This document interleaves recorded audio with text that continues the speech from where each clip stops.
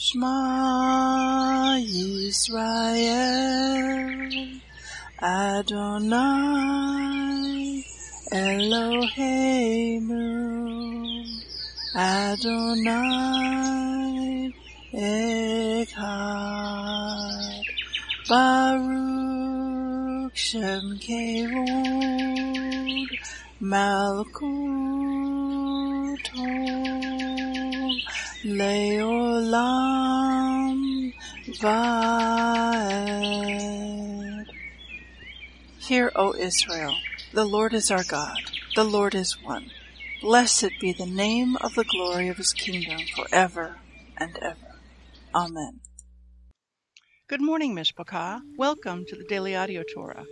I'm Laura Densmore, your host, and I'm so glad you're joining in with me today. Today is Tuesday, May 23rd. Today is day 46 of the Omer count.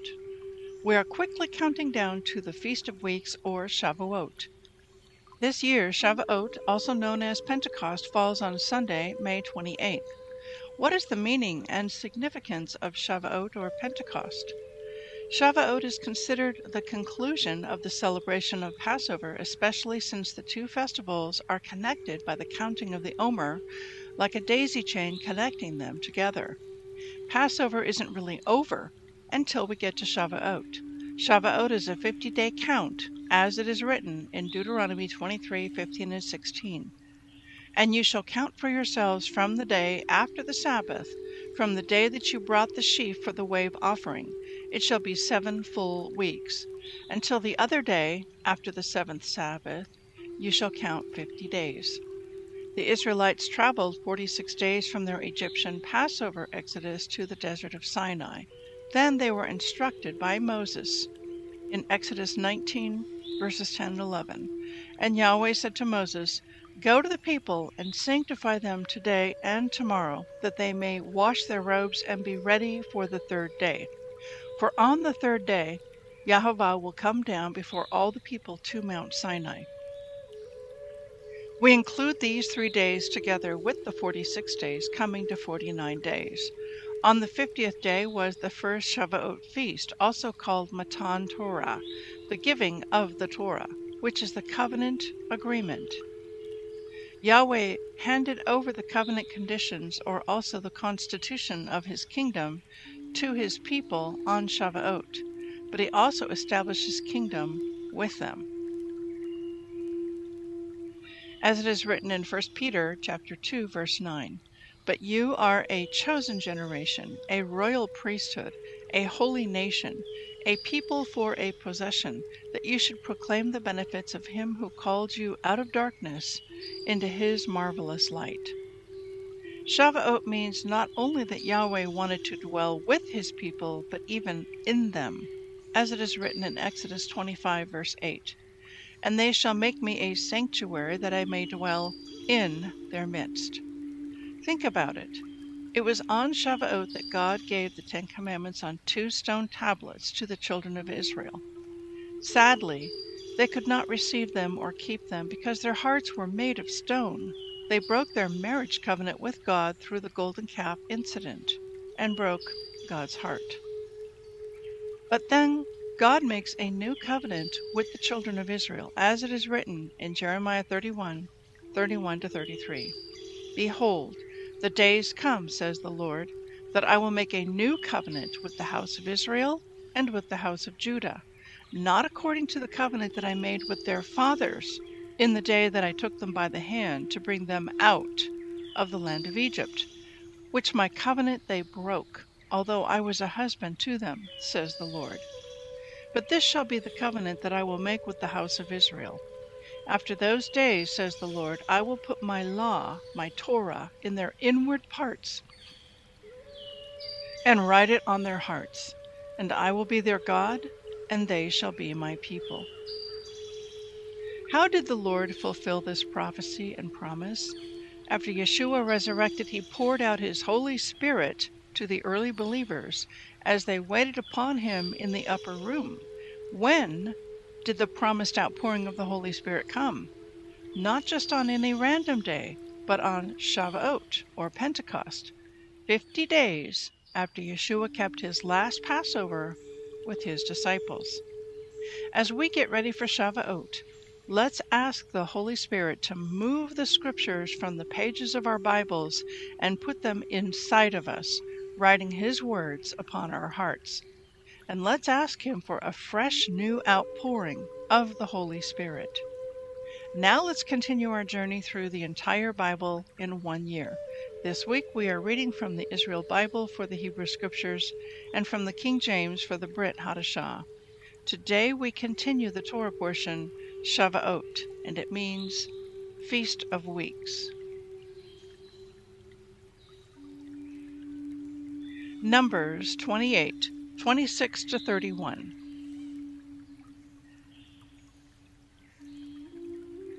On the day of the first fruits, your festival of Shavuot, when you bring an offering of new grain to Hashem, you shall observe a sacred occasion. You shall not work at your occupations. You shall present a burnt offering of pleasing odor to Hashem, 2 bulls of the herd, 1 ram, 7 yearling lambs. The meal offering with them shall be of choice flour with oil mixed in, 3/10 of a measure for a bull, 2/10 for a ram, and 1/10 for each of the 7 lambs. And there shall be 1 goat for expiation in your behalf. You shall present them, see that they are without blemish, with their libations, in addition to the regular burnt offering and its meal offering. 2 Samuel 4, 1 to 6:23.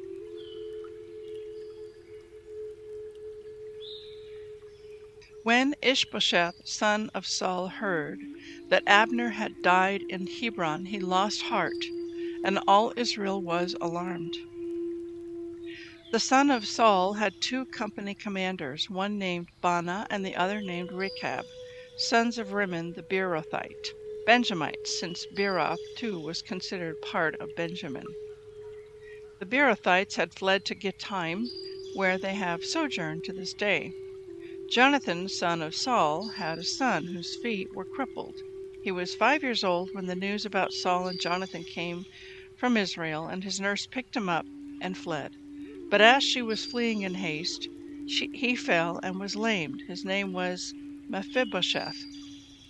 Rechab and Baanah, the sons of Rimmon the Beerothite, started out, and they reached the home of Ishbosheth at the heat of the day, when he was taking his midday rest.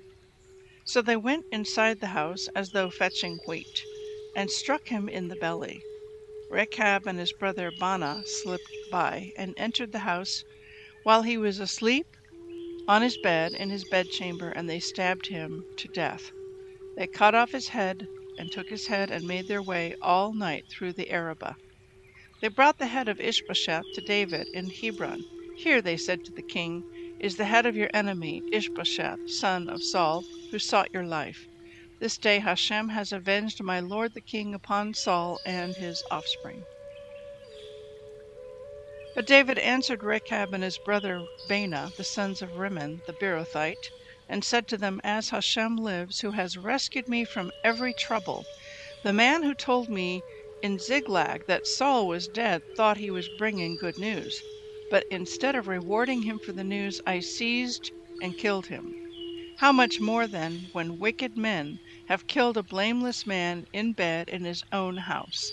I will certainly avenge his blood on you, and I will rid the earth of you. David gave orders to the young men who killed them. They cut off their hands and feet, and hung them by the pool in Hebron. And they took the head of Ishbosheth and buried it in the grave of Abner at Hebron. All the tribes of Israel came to David at Hebron and said, we are your own flesh and blood. Long before now, when Saul was king over us, it was you who led Israel in war, and Hashem said to you, you shall shepherd my people Israel. You shall be ruler of Israel. All the elders of Israel came to the king at Hebron, and King David made a pact with them in Hebron before Hashem, and they anointed David king over Israel. David was 30 years old when he became king, and he reigned 40 years. In Hebron he reigned over Yehudah 7 years and 6 months, and in Jerusalem he reigned over all Israel and Yehudah 33 years. The king and his men set out for Jerusalem against the Jebusites, who inhabited the region. David was told, "You will never get in here. Even the blind and the lame will turn you back." They meant, David will never enter here. But David captured the stronghold of Zion. It is now the city of David. On that occasion, David said, "Those who attack the Jebusites shall reach the water channel and strike down the lame and the blind, who are hateful to David. That is why they say no one who is blind or lame may enter the house." David occupied the stronghold and renamed it the City of David. David also fortified the surrounding area from the Millo inward. David kept growing stronger, for Hashem, the God of hosts, was with him. King Hiram of Tyre sent envoys to David with cedar logs, carpenters, and stonemasons, and they built a palace for David. Thus David knew that Hashem had established him as king over Israel, and had exalted his kingship for the sake of his people Israel. After he left Hebron, David took more concubines and wives in Jerusalem, and more sons and daughters were born to David. These are the names of the children born to him in Jerusalem: Shemua, Shobab, Natan, and Solomon, Ibhar, Elishua, Nepheg, and Japhiah, Elishama, Eliada, and Eliphelet. When the Philistines heard that David had been anointed king over Israel, the Philistines marched up in search of David, but David heard of it and went down to the fastness. The Philistines came and spread out over the valley of Rephaim. David inquired of Hashem, "Shall I go up against the Philistines? Will you deliver them into my hands?" And Hashem answered David, "Go up, and I will deliver the Philistines into your hands." Thereupon David marched to Baal Perazim, and David defeated them there. And he said, "Hashem has broken through my enemies before me, as waters break through a dam." That is why that place was named Baal Perazim. The Philistines abandoned their idols there, and David and his men carried them off. Once again the Philistines marched up and spread out over the valley of Rephaim. David inquired of Hashem, and he answered, "Do not go up, but circle around behind them and confront them at the baka trees. And when you hear the sound of marching in the tops of the baka trees, then go into action, for Hashem will be going in front of you to attack the Philistine forces." David did as Hashem had commanded him, and he routed the Philistines from Geba all the way to Gezer. David again assembled all the picked men of Israel, 30,000 strong. Then David and all the troops that were with him set out from Baalim of Yehudah to bring up from there the ark of Hashem, to which the name was attached, the name Lord of Hosts enthroned on the cherubim. They loaded the ark of Hashem onto a new cart and conveyed it from the house of Abinadab, which was on the hill, and Abinadab's sons Uzzah and Ohio guided the new cart. They conveyed it from Abinadab's house on the hill, Uzzah walking alongside the ark of Hashem, and Ohio walking in front of the ark.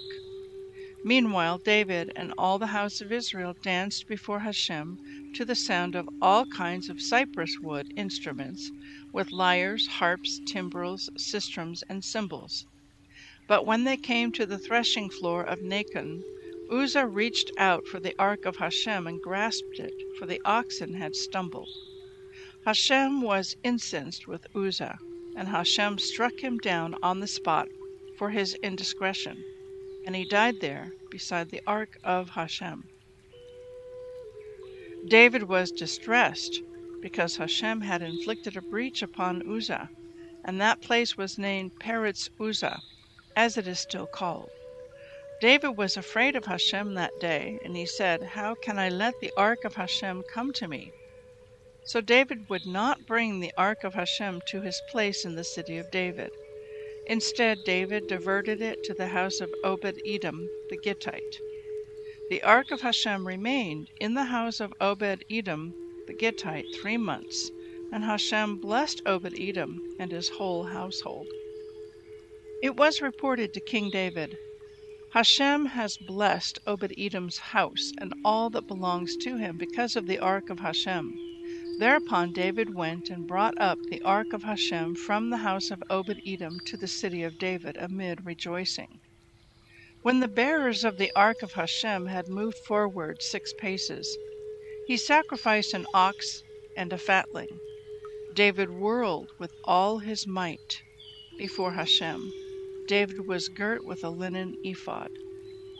Thus David and all the house of Israel brought up the ark of Hashem with shouts and with blasts of the shofar. As the ark of Hashem entered the city of David, Michal, daughter of Saul, looked out of the window and saw King David leaping and whirling before Hashem, and she despised him for it. They brought in the ark of Hashem and set it up in its place inside the tent which David had pitched for it, and David sacrificed burnt offerings and offerings of well-being before Hashem. When David finished sacrificing the burnt offerings and the offerings of well-being, he blessed the people in the name of the Lord of hosts, Yahweh Sabaoth, and he distributed among all the people, the entire multitude of Israel, men and women alike, to each a loaf of bread, a cake made in a pan, and a raisin cake. Then all the people left for their homes. David went home to greet his household, and Michal, daughter of Saul, came out to meet David and said, "Didn't the king of Israel do himself honor today, exposing himself today in the sight of the slave girls of his subjects, as one of the riffraff might expose himself?" David answered Michal, "It was before Hashem who chose me instead of your father and all his family, and appointed me ruler over Hashem's people, Israel. I will dance before Hashem and dishonor myself even more, and be low in my own esteem. But among the slave girls that you speak of, I will be honored." So to her dying day, Michal, daughter of Saul, had no children.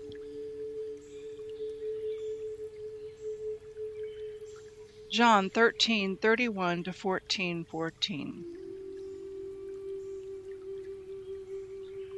Therefore, when he, Judas, was gone out, Yeshua said, "Now is the Son of Man glorified, and God is glorified in him. If God be glorified in him, God shall also glorify him in himself, and shall straightway glorify him. Little children, yet a little while I am with you. You shall seek me, and as I said to the Jews, where I go you cannot come. So now I say to you, a new commandment I give to you, that you love one another, as I have loved you, that you also love one another. By this shall all men know that you are my disciples, if you have love one to another." Simon Peter said to him, "Lord, where do you go?" Yeshua answered him, "Where I go you cannot follow me now, but you shall follow me afterwards." Peter said to him, "Lord, why cannot I follow you now? I will lay down my life for your sake." Yeshua answered him, "Will you lay down your life for my sake? Truly, truly, I say unto you, the cock shall not crow till you have denied me 3 times. Let not your heart be troubled. You believe in God, believe also in me. In my Father's house are many mansions. If it were not so, I would have told you. I go to prepare a place for you. And if I go and prepare a place for you, I will come again and receive you unto myself, that where I am, there you may be also. And where I go, you know, and the way you know."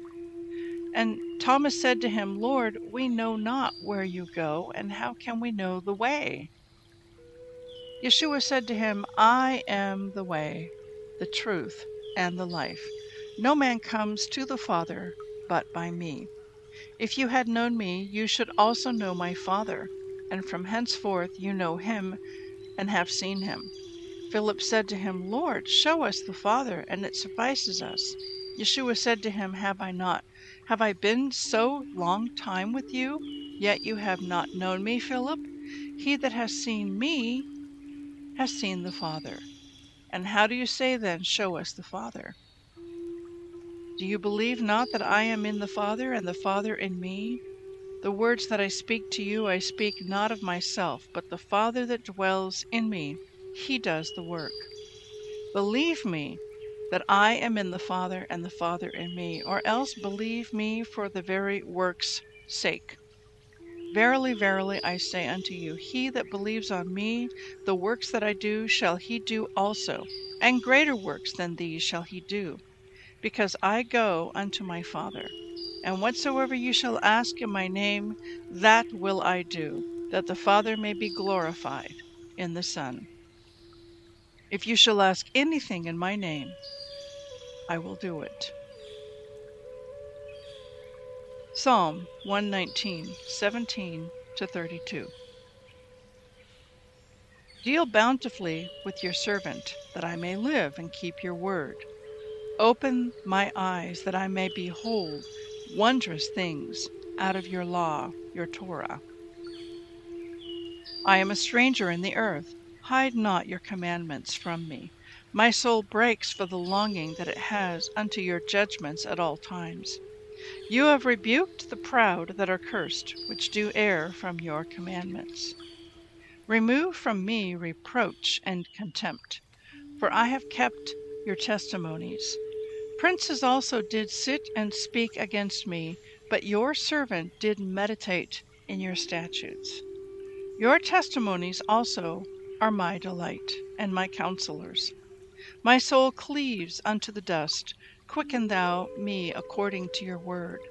I have declared my ways, and you heard me. Teach me your statutes. Make me to understand the way of your precepts. So shall I talk of your wondrous works. My soul melts for heaviness. Strengthen me according to your word. Remove from me the way of lying, and grant me your law graciously. I have chosen the way of truth. Your judgments have I laid before me. I have stuck unto your testimonies. O Lord, put me not to shame.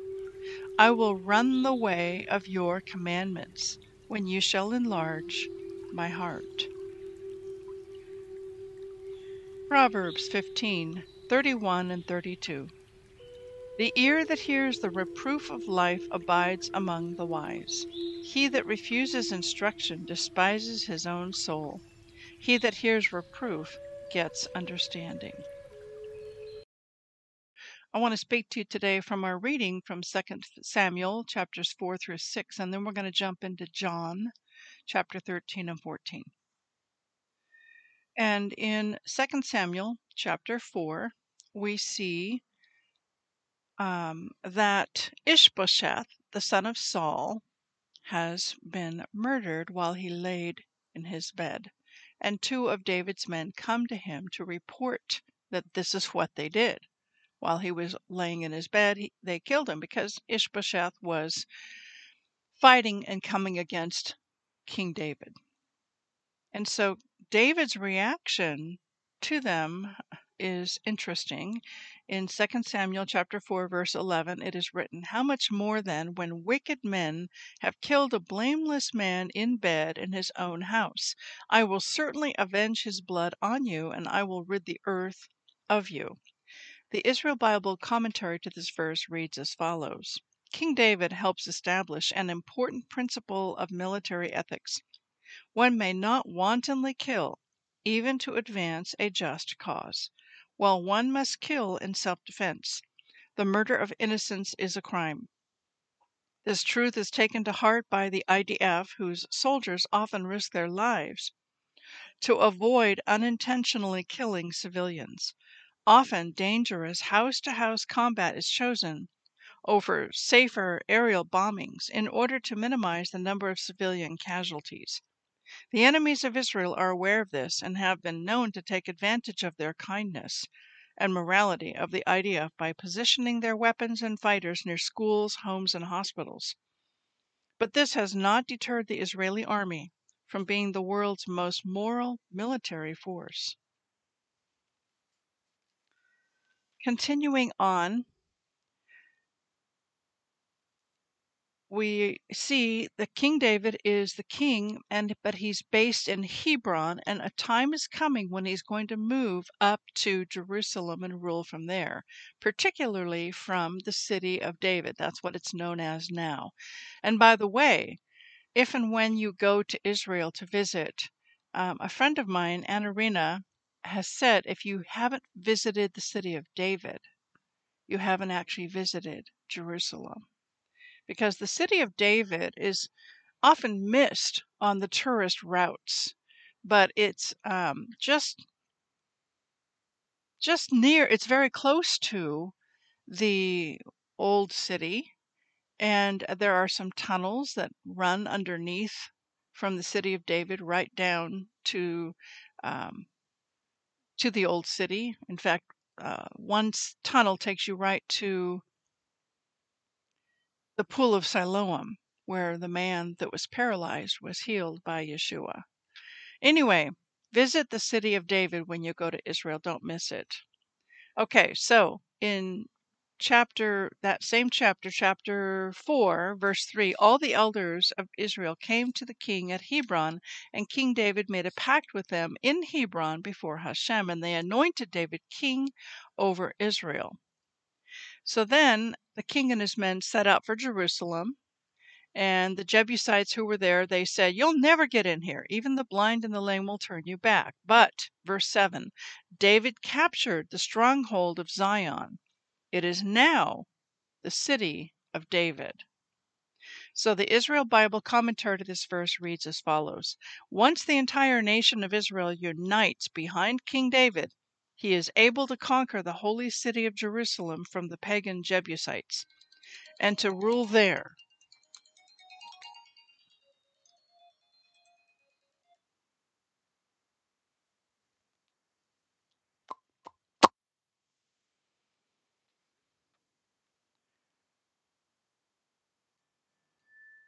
Once the entire nation of Israel unites behind King David, he is able to conquer the holy city of Jerusalem from the pagan Jebusites and to rule there for 33 years. His palace is located in the city of David, just outside the present walls of the old city of Jerusalem.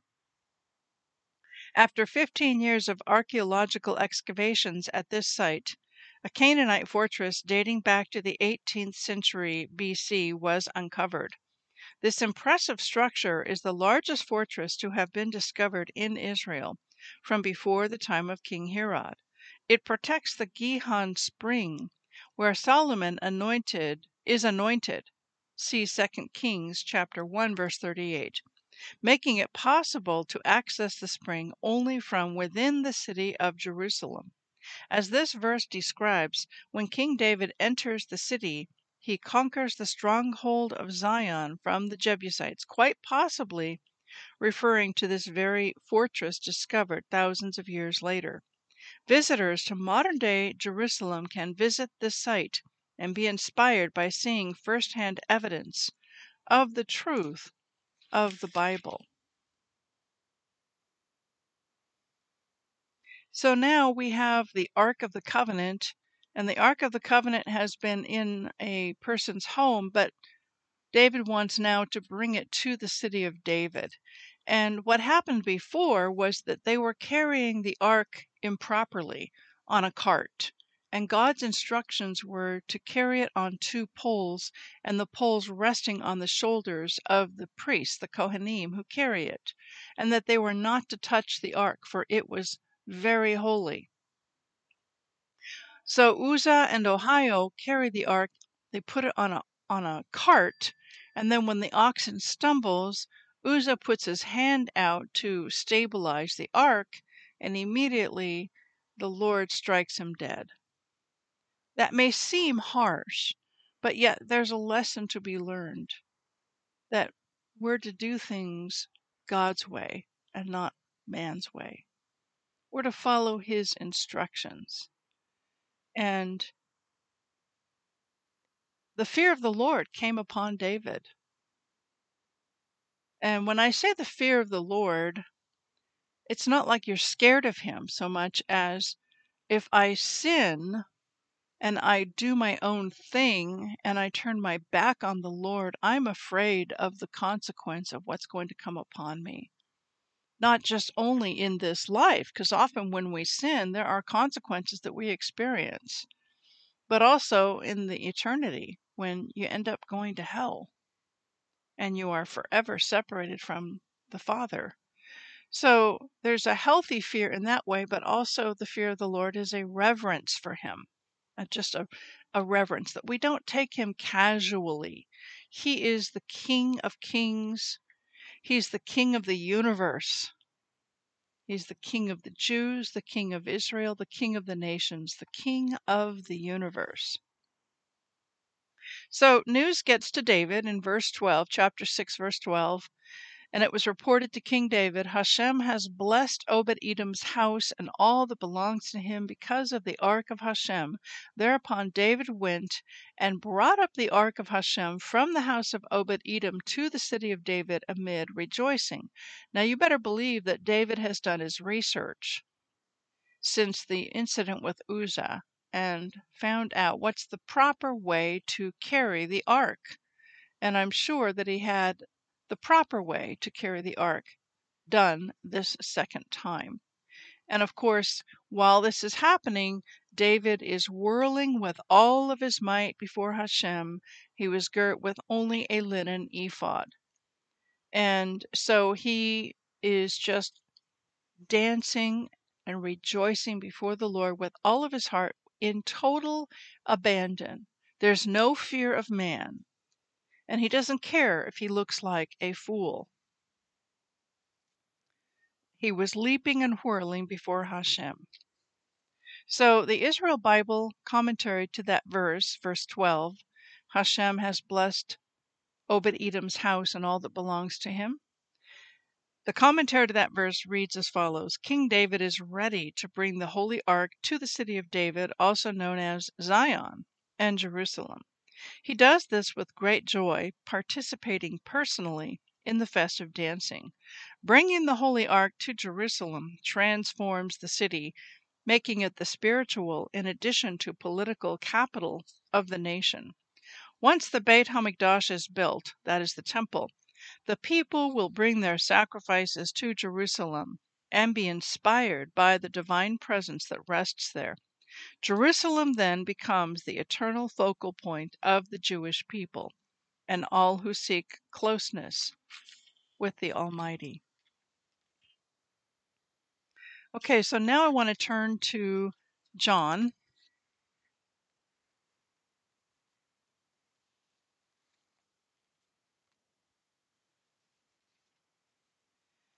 And in John chapter 13, verses 34 and 35, I want to read that and unpack that. A new commandment I give to you, that you love one another as I have loved you, that you also love one another.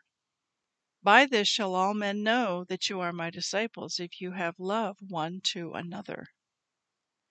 Those are the words of Christ. So now, they say in the Old Testament, in the Tanakh, there are 613 commandments, and especially in the Hebrew roots Messianic world, there's a big emphasis on keeping those commandments, keeping the feast, keeping the Shabbat, eating clean food, etc. But sometimes what has a tendency to happen is there's a slow drifting away from the words of Christ, the words of Yeshua, and from the New Testament in general. And Yeshua has given a simple commandment. Only one. He's only adding one commandment to all the 613. He's saying, I want you to love one another as I have loved you. And honestly, this is an issue in the Hebrew roots Messianic world, and sometimes in the mainstream Christian world as well, where we can major in the minors and we can be very intellectual and want to unpack words in the Hebrew and look at the ancient Hebrew picture language and look at the gematria and look at the calendars and the moons and how to say the name correctly and all of that, and even point our finger at those Sunday Christians who do Sunday instead of Shabbat. And an arrogance can come in, a spirit of condemnation, a religious spirit, a Pharisee spirit can creep in. And there's a lack of love. And I've been in many different congregations over the years.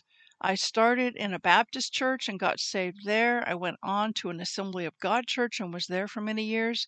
I've been in a Foursquare church for many years, Spirit-filled. Then I went to a Calvary chapel for some time. Then I've been in many different Messianic Hebrew roots congregations and fellowships because I've moved a lot. And I have to say, I have been in some Messianic congregations where there was absolutely no love at all. And you would never hear the name Yeshua. It was always Yahweh, Yahweh, Yahweh. And they almost never read in the New Testament. It was always all in the Old Testament, the Tanakh. And there was no love. There was no interaction or friendship or kindness. And that's a disgrace. This is something that we need to work on. I've also visited, been involved with a Christian organization, and the people serving and volunteering in that organization were from many different backgrounds, many different denominations, from many different nations. And again, there was a real lack of love for one another. They were focused on doing the work, getting the work done. But there was coldness towards their fellow workers. And this should not be. We are to love each other, especially now in the end of days, which I believe we are approaching very quickly. And in the end of days, we're warned in 2 Timothy chapter 3 that we will have perilous times because men will be lovers of self, lovers of pleasure, lovers of money, treacherous, betrayers, unthankful, ungodly. And it says, from such people, turn away. And so the best way we can shine the light of Yeshua to a lost and dying and dark world is to love each other with all of our heart, to love each other extravagantly, extraordinarily, just with extreme love. And not just in words, but in deeds, in our actions, in our behavior. And so when others are unloving to us, unkind to us, we are to forgive them, for that they know not what they do. And when we get hurt, even by family members or people in the faith, within the community of faith, because of something extremely unloving that is done to us, we're to forgive them, for they know not what they do. And then we are to not allow that flame of love that burns within us to be extinguished or put out. We're still to continue to love, especially within the family of God. So let us keep that in the forefront of our minds at all times. What is that one new commandment that Yeshua gave us? He says, love one another as I have loved you, that you also love one another. So he loves us so much. He is so kind and so gentle and so loving and so gracious and so merciful. And we are to be that way towards one another, especially to those in the family of God. Have a blessed day, and we'll see you tomorrow. Shalom.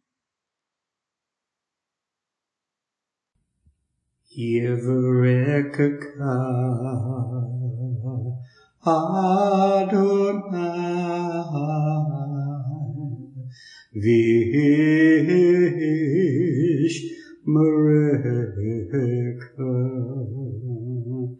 Yair Adonai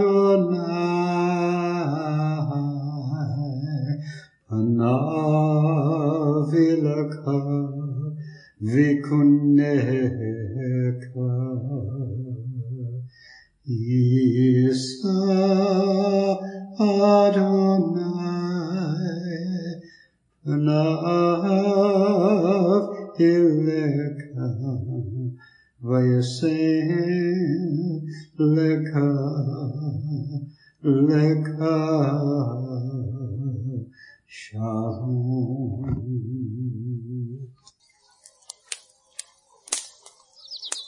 The Aaronic blessing from Numbers chapter 6, 24 to 26. Adonai bless you and keep you. Adonai make his face to shine upon you and be gracious to you. Adonai lift up his countenance upon you and give you peace.